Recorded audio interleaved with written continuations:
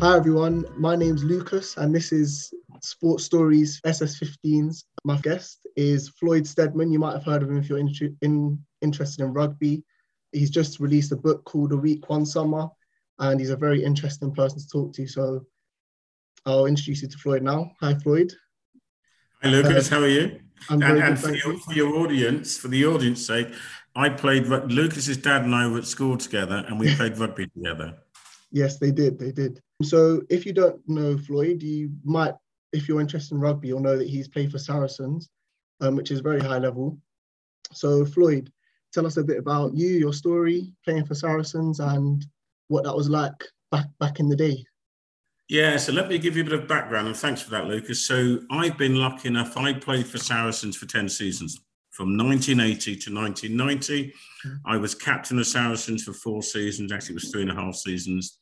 I'm a vice president of Saracens, and I'm only one of 14 that they've inducted into their Hall of Fame.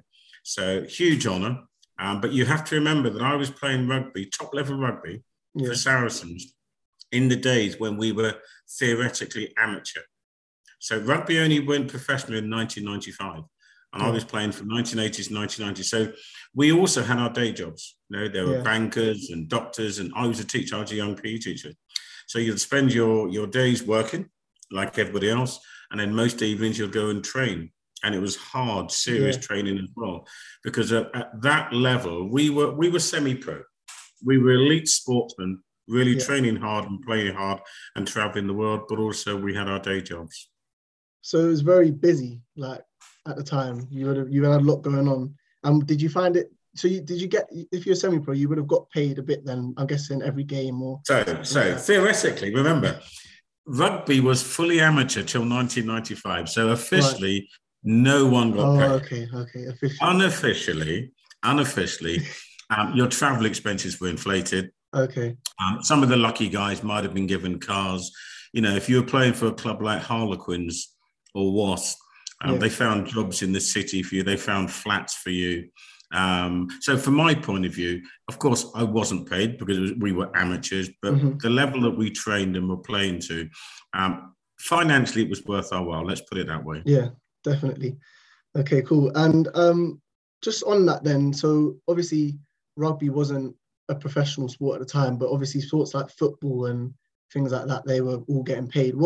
When you were younger and I'm guessing you went through academy stages and stuff like that, or county? So we did see, that's interesting, Lucas, because back in the day we didn't have the setup. The professional footballers, they've always had their academies. Yeah, of course. So as a young PE teacher, I had an outstanding sportsman in my first school, Edgeworth School. This young man played football for England under 15s or England, whatever, the England schoolboys. He played rugby for England under 15s because back in the early 1980s, England was under 15, not under 16. Okay. And he was a junior international athlete. This boy was a supreme sportsman. He went to football because obviously that's where the money and the glory was. Yeah. So football had this system. Rugby didn't have this system. So for people like me going through the ranks, one of the routes was you play school, and while you're at school, if you're lucky, you're playing county, division. And if you're really lucky for your England schoolboys, you then go off to study university. And that was the stepping stone. So either it was Oxford and Cambridge, which has always had that, you know, that snootiness about them. I went to one of the top sports colleges. People remember Loughborough because Loughborough's an outstanding college. Yeah. Back in the day, on a par with Loughborough, you had Barrow Road, where I went. You had one in Cardiff called Cardiff College, which is one of the universities now. You had Marjon, which is now a university. There was one where you are in Leeds, which is a big sports university. Yeah. There was one in Scotland, Jordan Hill. So you had half a dozen of what we call the top sports colleges in the country. Yeah. And if you were a rugby player, you went through this college for 3 or 4 years. You then went off to your club. So for me, it was school, college. And while I was playing for the college, I played for English colleges and British colleges, English students. And then and when I left college, I could choose between Harlequins, Wasps, and Saracens. And you chose Saracens. I went to Saracens for 2 reasons. I looked at where was I going to get into the first team, easiest. Yeah. And Saracens was my best opportunity, see? But also being a black guy playing scrum half, and you have to remember, this is the days where black guys did not play scrum half. You know, Yeah. they were the wingers and centres. You know, Jerry Gusco, Chris Oatey, Andy Harriman, or they were the big forwards, Steve Agermo, Victor Blue, but they were never ever the scrum half. And I was playing scrum half, and I knew that if I was at Wasps or Harlequins, that would have been held against me. That makes sense. It's interesting you say that, because even now, like, do you know Paolo Odogwu? I'm sure you know who that is. I do, yeah. He did an interview very recently with Rugby Pass, I think it was. I saw and it. There's not a single black scrum half in the Premiership even now. So here's the question for you, Lucas. I know you're interviewing me, but this is your question. Since I started playing senior rugby in 1980, I want you to name me another black English scrum half at the top end of the game. I don't think I can think of one. I asked Jason Leonard, the president of the RFU, we played rugby together, he's a good friend of mine. I asked him, he couldn't give me one. No. Mark Evans, chief executive of Harlequins, top man in rugby, he couldn't give me one. I am the only English black scrum half in the last 40 years. That is sad. It's very sad. You know, for people like you, you need to see people like me at the top end. Exactly. Well, I play scrum half. I know. And all I can really relate to, I look at players like Will Genia, who plays in Australia. Aaron Smith's not really black, but he's a minority in his own right. Do you know what I mean? So these are the players that I can kind of look at and go, bit like them. But no one in the Premiership, no one in England apart from you. And obviously, why is that, Lucas? Why is that then? It's interesting. I think so. At my uni, we've been studying some in the race section. It's more about how minorities are put across in the media and stuff like that, and also about how they're filtered into positions and into different sports. And you see, generally speaking, the stereotypes that you get with black people in general are that they're fast, they're strong, they're athletic. And in sports like rugby, those attributes are kind of put towards wingers and centres and all these fast and powerful players. And they don't really, like even me, myself, as a scrum half now, like when I first started playing rugby, I was playing on the centres and in the wing because I was quick. I was generally quite quick. I have to say I've lost a bit of that now, but I was quite quick back then. So that's where I played. And then as I got a bit older is where I kind of started to move into the more controlling positions. But I think you don't see, like you said, you don't really see black people in these positions. So you're not gonna. So let me give you this cynical position, Lucas. You're very, very polite and good in your answer. Like me, your dad played scrum half. Yeah. And your dad was very kind. I'm 3 years older than your dad, and he was very kind and said that I inspired him to play scrum half at school, which is great. Because I've always had a saying, you can't be what you can't see. You've got to see people like you being successful. Yeah. Now, the cynical position, and I know this because I do a lot of talking about this, it's all about unconscious bias. We all have unconscious bias. People look at me, they look at you, and what do they see? They see a young black man, they see an old black man. And when I was playing rugby as a young black man, no one, the selectors, the coaches, they couldn't see someone that looked like me playing scrum half. As you said, the people that looked like me were out in the backs, you know, the wingers, the fullbacks, the centres, or they were the big fours, but they were never ever the scrum halves. Yeah. And so I've had to challenge people to think again because I'm good. The other thing about it, Luke, has been quite blunt, is that there was a time, and even now, one or two people believe this, we black guys aren't intelligent enough to play scrum half and call it. Yeah. Now, I like proving people wrong. I've spent my life proving people wrong. Yeah. And that's what we have to do. You'll hear people say, you can't do this. And I say, yes, I can. And I'm going to prove to you that I can. So put bluntly, I don't think, people say, oh, people, it must be racism. It's not racism. It's unconscious bias. And that's a subtle difference. Yeah. For sure, 100%. And it's in our psyche. So it needs people like you and me and your dad and others to keep, in a polite way, pushing back and proving to people that A, we're good enough, B, we're intelligent enough, and C, we can do it. Yeah, 100%. Did that make sense? Yeah, definitely. And these are things that I've experienced the same thing, and I'm sure many black people in almost every sport can say that they've experienced very similar things all over the place. So I think, like you said, it's like we've got to prove that we can do these things, and because we can. We're no different, you know. So yeah, it's interesting. And on the race thing, then, so when you were younger and growing up, how much of a factor was that for you in rugby, especially in rugby? But being going to these colleges and things like that, did you experience a lot of racism on the sidelines? Were people giving you things or people on other teams, even your teammates?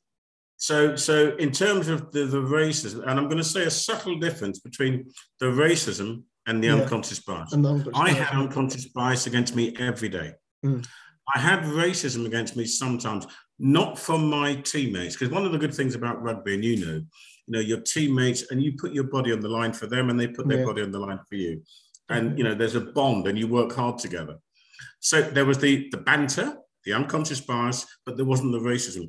But some of the other teams I played, Lucas, there was some terrible racism. Yeah. People calling me the most awful names, other players, but I knew why they were doing it. They were doing it to put me off my game, because you know, if you put the scrum half off, you destroy the team. Yeah, exactly. Yeah. So I would just rise above it, smile at them. You know, I had my way of getting them back, but I couldn't be wound up by them, because on a personal level, they're winning, because I'm going to behave the way they want me to behave. Yeah. And on a team's level, they're winning because they've put one of the playmakers off. Yeah. So it never really threw you off or made you think twice about playing or anything like that. It was always I've been fiercely competitive, and I've always, when people say to me, "You can't do that, Floyd," or "You're not good enough," I like to prove them wrong. Yeah. Because I've always known that I'm good enough. Here's one for you. When I was playing at Saracens, when I started in 1980, you know, Saracens were a big team, but out of the big teams, we were one of the weaker ones, and we were losing most matches. By the time I finished, my last game for Saracens, if we'd have beaten Wasps, we would have won what is now called the Premiership. You know, back in the day, we called it Division 1, the top league. And we were theoretically, we'd just been promoted. We were meant to be one of the favourites to go down. You know, we'd beaten Harlequins, we drew with Gloucester, we'd beaten all of these teams. And suddenly, Saracens were playing Wasp with the winner winning. And Wasp won, and they deserved to beat us. But that's a great position to be in, from being one of the weakest senior teams to being one of the strongest senior teams. Yeah. You know, and all of that came under my leadership. Yeah. Now, when I retired, so many people from the press and elsewhere said Floyd should have played for England, which is nice of them. I've always known that. But they should have been saying that 5 or 6 years previously. Yeah, definitely. And that's kind of goes with what we were saying about the, you know, not racism, but just the unconscious bias. Unconscious bias, and not really recognizing that you can do it. And I don't know, maybe they might have been afraid of representing Black people at the time in rugby. Well, look, I mean, going back to the racism, I'll give you one or two simple examples. And I'm going to use language which people might think is offensive, but Lucas, people have to know what was said to me. Yeah, definitely. I'm going to give you 2 examples. When I was captain of Saracens, and we went out, and I'm not going to tell you which team, but it's a big team in the West Country. Okay. And you know your rugby, so there's only 3 or 4 of them. Yeah. And I led my team out, and you know, people think that football in the 80s had the monkey chance, no one else. Rugby had the monkey chance. I had people chanting at me, spitting at me, throwing things at me, really awful things. But the comment that I remembered actually wasn't a nasty comment. Someone shouted out, "Gosh, there were 3 of them." In other words, Saracens had the temerity to select 3 Black players. Yeah. And what I say is, well done, Saracens. Yeah. Because Saracens always were brave to make me, a young Black man, their captain. Again, Lucas, I was the first Black captain of a major rugby team. Yeah. Another example I'm going to give you so that you can't term that racism. That was unconscious bias. Just people, although there was some racist attitudes and chanting. Now you will know this, you know, you go for your university, you play in the first team for the first time, you drink something that's hopefully not too bad in the evening, and you sing a song. Yeah. Yeah. It still happens. I got into the Borough Road team. Not many freshers got in because it was full of international athletes. And I got in after 3 or 4 weeks. And I was told to sing a song. Now, everybody else could choose the song, Lucas, but I was told that I had, and I put this in my book, I was told I had to sing the song Sambo Was a Lazy Coon, which you and I know is a shocking. It's so hurtful and rude and racist. But here's the thing. Those people, my teammates, they weren't racist. It was their own unconscious bias. They just didn't. And the language, Lucas, that was accepted back then, that's totally not accepted now. 100%. And in my book, I tell that story in my book. I've had so many of my old college mates contact me and apologise. Yeah. They said, Floyd, we just didn't realise, we didn't think. Yeah. And I think that's the thing, like, people didn't realise at the time that even though they weren't saying it to be rude or necessarily horrible, they just didn't realise. And that's almost the saddest part of it, that it was so like you can't necessarily explain to people that they're doing something wrong if they don't even realise that they're doing something wrong. And then it takes. So here's the thing, and Lucas, you're absolutely right about that. Yeah. But you see, again, you've got me. I do a lot of talks now on unconscious bias. So I was on the phone yesterday. I've got Surrey County Cricket Club, Glamorgan County Cricket Club, Leicestershire County Cricket. They're all trying to get me to go up and talk to their players and coaches. I go into many schools, I go into companies and banks, and I talk to them all about the challenges that people like us have had. But actually, people think that, it's really from me and your dad's generation and our parents coming from the Caribbean, the Windrush generation. Yeah. And I have to remind them of two things. There have been black people in England for over 1,000 years. Yeah. I'm now down in West Cornwall, where my wife used to live, as you know, her family are from. And St. Michael's Mount, which is a big, famous landmark 2 miles from me. The Phoenicians 1,000 years ago used to sail in and bring trade. Now, the Phoenicians were from Africa, darker skinned people, and some of them stayed. So there's been this, and that's that. The other thing about why is it that it's harder for people like me and you, darker skinned people? The bottom line is you've got 500 or 600 years of history of slavery and the empire. And the empire was all about English people going to these far-flung places where people were darker skinned and basically taking all that they had, taking their goods, taking their wealth, taking them and making them slaves. And so in the psyche for hundreds of years, the darker your skin, the lower your place in society. Yeah. And it's only now that my generation, your dad's generation, and your generation, and my son's generation, we are getting the academic success that you need to open doors. We are becoming successful. We are having a voice. Is this all making sense? Yeah, definitely. And it's good. It's obviously very good that that's happening now. It's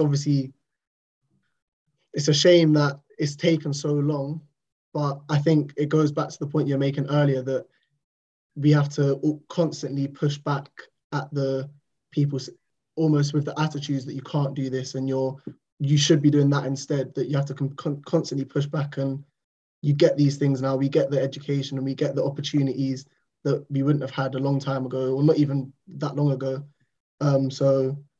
Lucas, you're absolutely right about that. You're absolutely right about that. And sorry to interject. I'm a headmaster. I'm always interjecting. Yes, okay. But the important thing is, and this is important, and I think me and your dad have both got a similar approach to this. And I know that our approach works. And that is, you must always push back. You must always call it out when you see things that are wrong. But, and this is important, it's how you do it.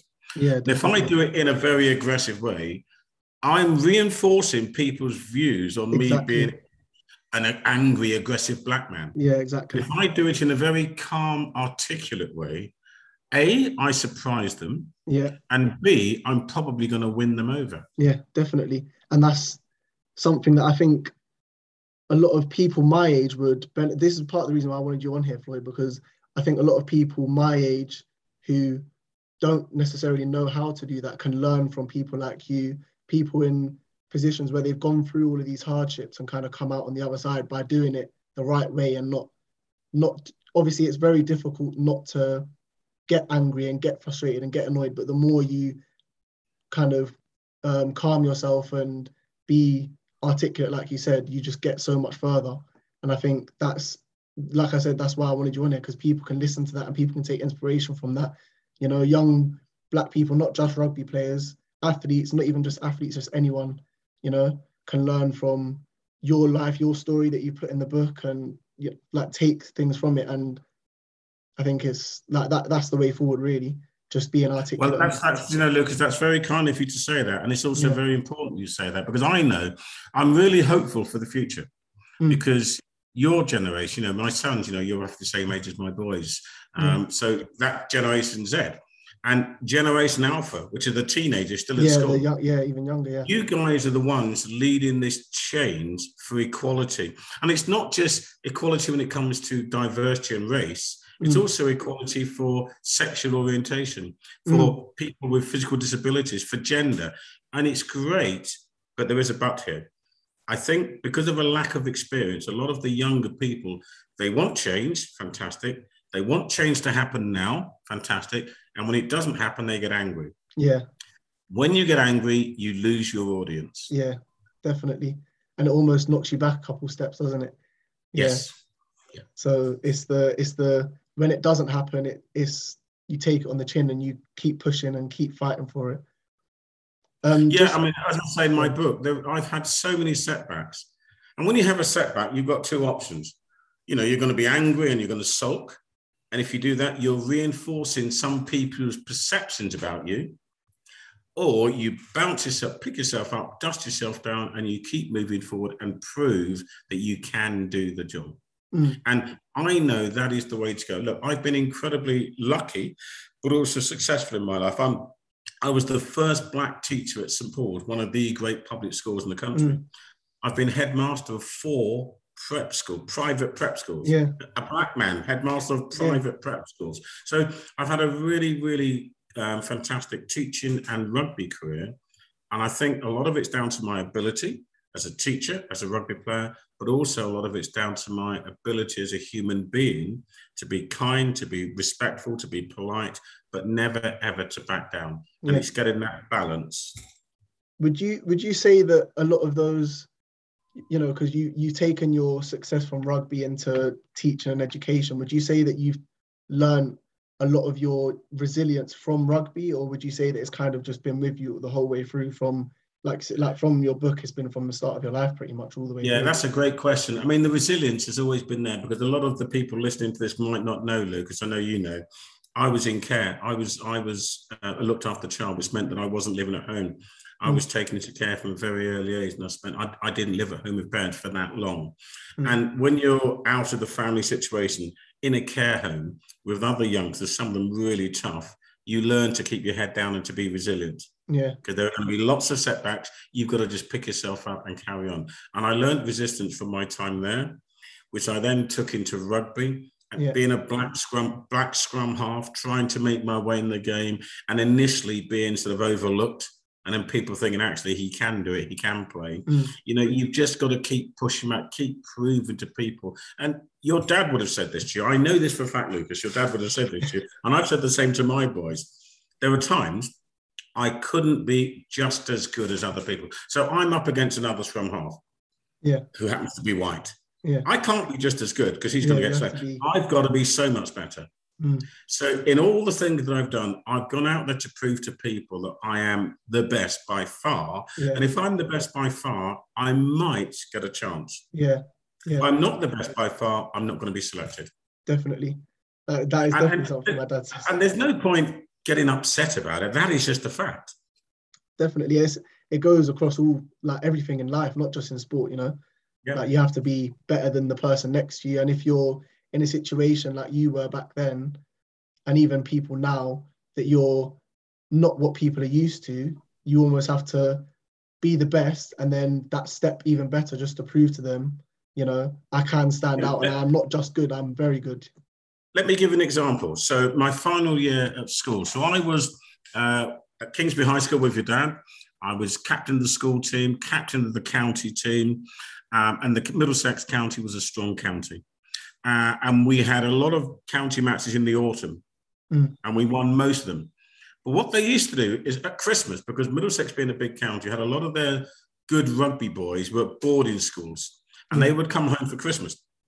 They would then have another round of county trials for the springtime games, and the games in January and February were basically the divisional trial matches. Mm. In the so I was captain of Middlesex, and then we had these Christmas trials. Who was I up against? The captain of Harrow School. Okay. So, you know, they select the squad for these matches. Yeah. The captain of Harrow, scrum half, white scrum half, he gets in as number 1. I get in as number 2. The first game we played was against Eastern Counties. Mm. Ben Young's dad, Nick Young's, okay. good scrum half, scrum half, was playing for Eastern Counties, and the Harrow captain was playing for Middlesex, and of course, captain. I was on the bench, and we're talking about the days when you didn't come off the bench unless there was an injury. Yeah. And I sat through this whole match watching Ben Young's dad destroy the guy that was playing where I should have been playing. Yeah. And I couldn't get on at all because they didn't have substitution. It was only if you're really injured. The selectors realised their mistake. The second game, they put me in, and I played all the other county matches. Wow. But because I didn't play against Nick Young's, remember, I didn't play against him at all. He always went through as number 1. As we went through the division to the final England final trial together, but he was always the number 1 because I never had the opportunity to play against him. Yeah. And I didn't, because a white scrum half from Harrow School was put in front of you, and it's you. The story could have been very different if you were up against him. Yeah. Yep. But even then, the challenge is, even if I'd have got the better of Nick Young's, would the selectors have been brave enough? Now, it's interesting because I did go through all the way through to the England final trial, and I got myself injured before the final trial. But even then, I would have been on the bench, so I wouldn't have been.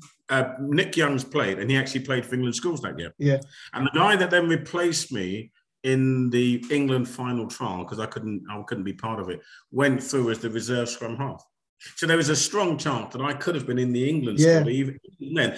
But look, that's rugby. You get injured, and these things happen. Yeah, exactly. I can tell you about injuries for days that I've had.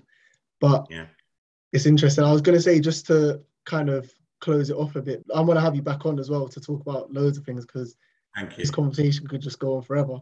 I was just going to ask, do you feel like your experience in rugby has defined you, or would you say that it's not rugby, it's kind of just how life has gone for you that's kind of made you come out how you are now? Lucas, that is a great question. I think rugby is definitely part of the thing that's defined me. But what's defined me was my parents coming over to Jamaica from Jamaica in 1956. So they were part of the Windrush generation. But my mum and dad divorced before I was 1. So I've never seen my mum. And sadly, she died back in the 1990s. So I've never ever, I have no image of my mum in my mind at all. But I know that I've got some of her qualities. I didn't have my dad's qualities. He wasn't a nice man. But living in that abusive family situation helped define me. Living in care helped define me. The challenges in rugby helped define me. But also, we haven't even touched on today the challenges in education and teaching and some of the challenges. But all of these things help define me to be the person I am. And I think one of the most important things that I've always wanted to do, Lucas, is to make sure that my boys and everybody else understand, whatever your start in life, whatever your background, education is the key. Because there's no question, in today's society, if you get yourself a good academic education, it opens doors for you. Irrespective of my rugby, it was my education that opened the doors for me. Yeah. There's no question about that. Because if you hadn't gone to the colleges and things like that, you wouldn't have even been playing the rugby that you were playing. Yeah, definitely. Interest. It's very good. Like it's been great to talk to you, and I feel like people listening will take a lot from it. It's not even just the younger Black people out there. I think everyone can kind of learn something from your story and what you've been through, and just, if they can't take anything from it, at least they can understand, your story and what people do go through. So I think it's been a pleasure to have you on, and like I said, I would love to have you back. I think we could talk, like I said, this conversation could have gone on for hours, and we could definitely talk about many other That's very kind of you. And if I could leave one message for the audience that potentially going to listen to it, and that is, you've heard me talk about the education. I'm a headmaster, retired headmaster, so I'm going to talk about that.